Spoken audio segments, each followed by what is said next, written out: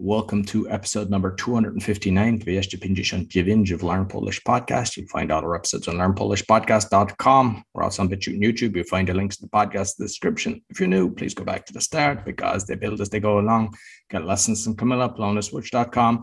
And I've got 4 other podcasts, with all of them the top 5%, 4 got to the top 0.5%, and I'm a podcasting coach. So if you'd like to be a podcaster, you can contact me on my form and all my social media links, bio.link/podcaster. Cześć, Kamila.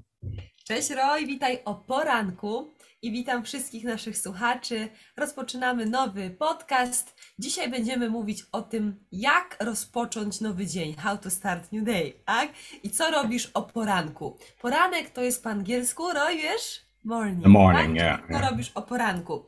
I dzisiejszy temat: poranne rytuały. Jakie są twoje poranne rytuały? Jak witasz nowy dzień? Co robisz rano?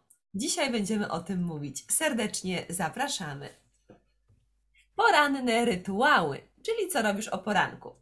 Czasami ludzie mówią: o poranku myślę, że jest to dobry czas na myślenie, wiesz, plany, marzenia, co chcę mieć w życiu, czyli ludzie myślą. I ostatnio też słyszałam, że pierwsze 17 sekund, kiedy budzisz się rano, pierwsze 17 sekund to jest klucz do dobrego dnia.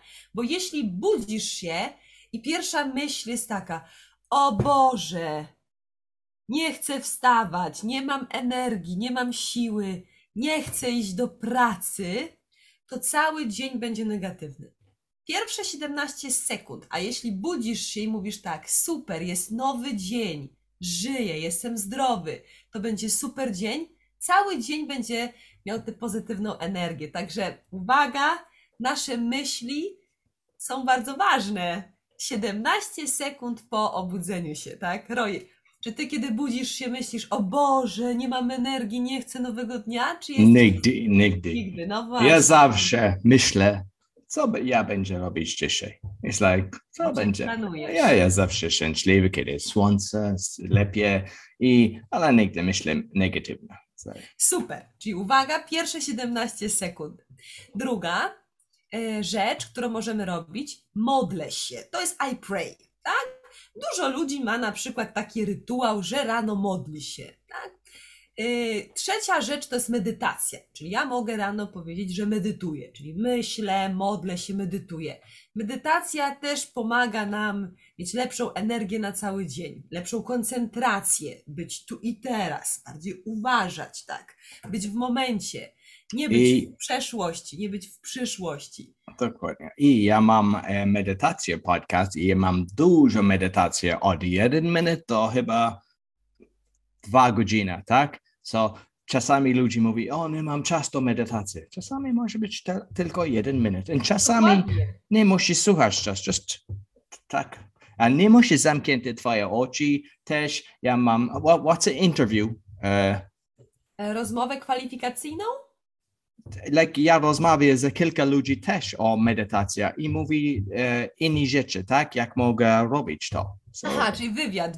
Co to jest? Medytacjapodcast.org. Zapraszamy.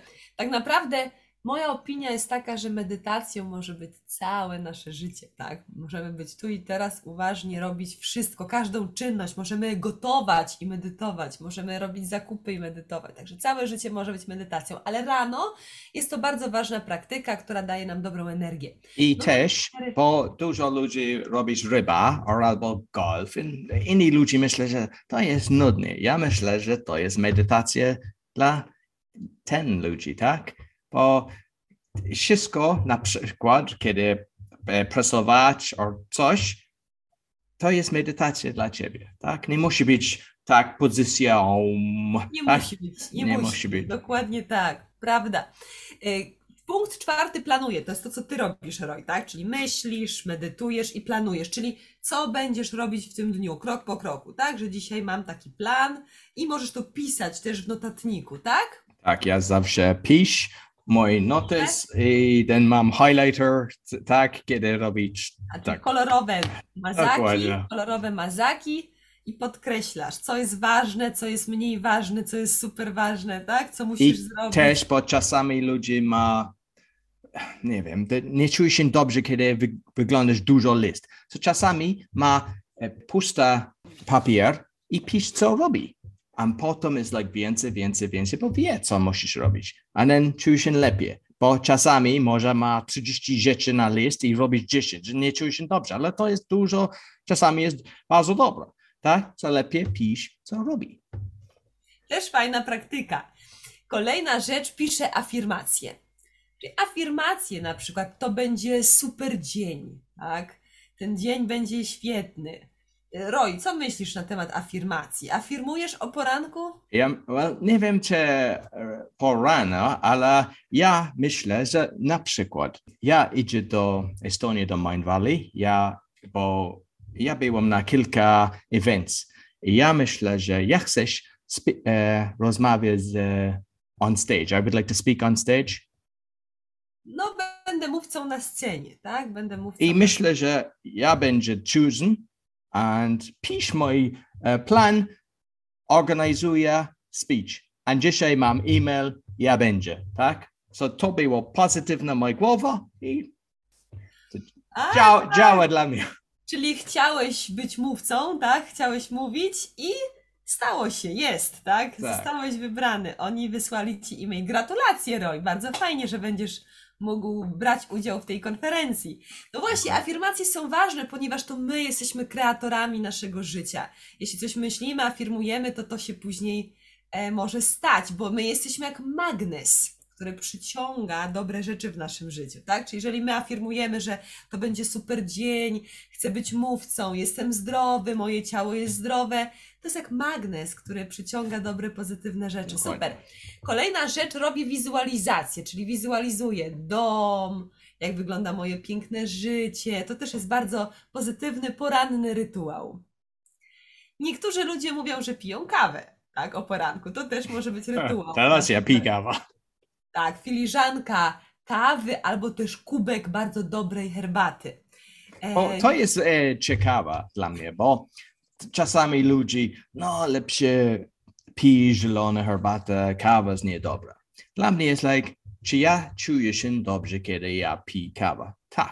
Tak, czy ja pracuję? To nie jest dla kafeina, tak ja będę tak ja jestem otwarte oczy. To jest just dobry smak dla mnie. I zielona herbata nie smakuje dla mnie. So, dlaczego nie piję coś dobre? Bo kiedy robić coś dobre, robi wszystko rzeczy też dobrze. Czasami ludzie mówią, nie spędzasz $5 złotych or coś na kawę or na piwo, tak? To jest to save your money, tak? A dla mnie jest nie, bo może rozmawiać z dobrymi ludźmi na kawiarni, tak? Może czuje się lepiej, może tak pracuje lepiej potem. So, wszystko... Może spotkasz miłość. Dokładnie, nie słuchasz ludzi, słuchasz twoje ciało, tak? Serca, słuchać serca. Robić to, co czujesz i słuchać swojego serca, tak? To jest najlepszy kompas. Twoja intuicja, tak? Tak, dokładnie. Robię ćwiczenia. Bardzo ważnym rytuałem o poranku jest to, aby ćwiczyć, tak? Robić ćwiczenia gimnastyczne, które też dają dużo energii. Na przykład może być to uprawianie jogi, prawda, Roy? Czy ty uprawiasz jogę, ćwiczysz rano? Niestety nie. Ja nie robię ćwiczenia na dużo czasu. Tak. Może warto pomyśleć, żeby wrócić do tej... Mój plan jest dużo spasu na następny miesiąc, tak? Godzinę albo 2 godziny na dzień. To długi spacer faktycznie. Fajnie. No właśnie, czyli poranny rytuał to też może być spacer. Bardzo fajnie. No i oczywiście prysznic też. Dla niektórych jest to prawdziwa ceremonia, ponieważ ludzie na przykład celebrują zapach mydła, czy też dotyk wody, tak? Jest to też relaks, jest to rytuał też oczyszczania. Także są różne rytuały. Mamy do Was pytanie, co Wy robicie o poranku? Czy macie jakiś swój rytuał? Też słyszałam, jedna osoba powiedziała, że jej rytuałem jest picie wody. Że zawsze, jak tylko obudzi się, musi wypić szklankę wody. Też to jest ciepło, ja słucham ciepło woda z cytryna, wszystko ma jej rytualna, tak? Tak, każdy ma swoje rytuały, także napiszcie w komentarzach, jakie są Wasze rytuały. Bardzo jesteśmy ciekawi. Pozdrawiamy Was serdecznie i do zobaczenia, do usłyszenia. Dziękuję bardzo, Kamila. So you can get lessons from Camilla, polonaswitch.com. All our lessons are on learnpolishpodcast.com, and you'll find the links for the video as well. And as mentioned, I'm a podcasting coach. So it's bio.link/podcaster. Be sure to give us a thumbs up, 5-star rating, share with your friends, nice comments. And if you have anything that you'd like us to cover, we're always reading the comments. So we're here to serve you. Until next week, dziękuję bardzo I do widzenia. Do widzenia.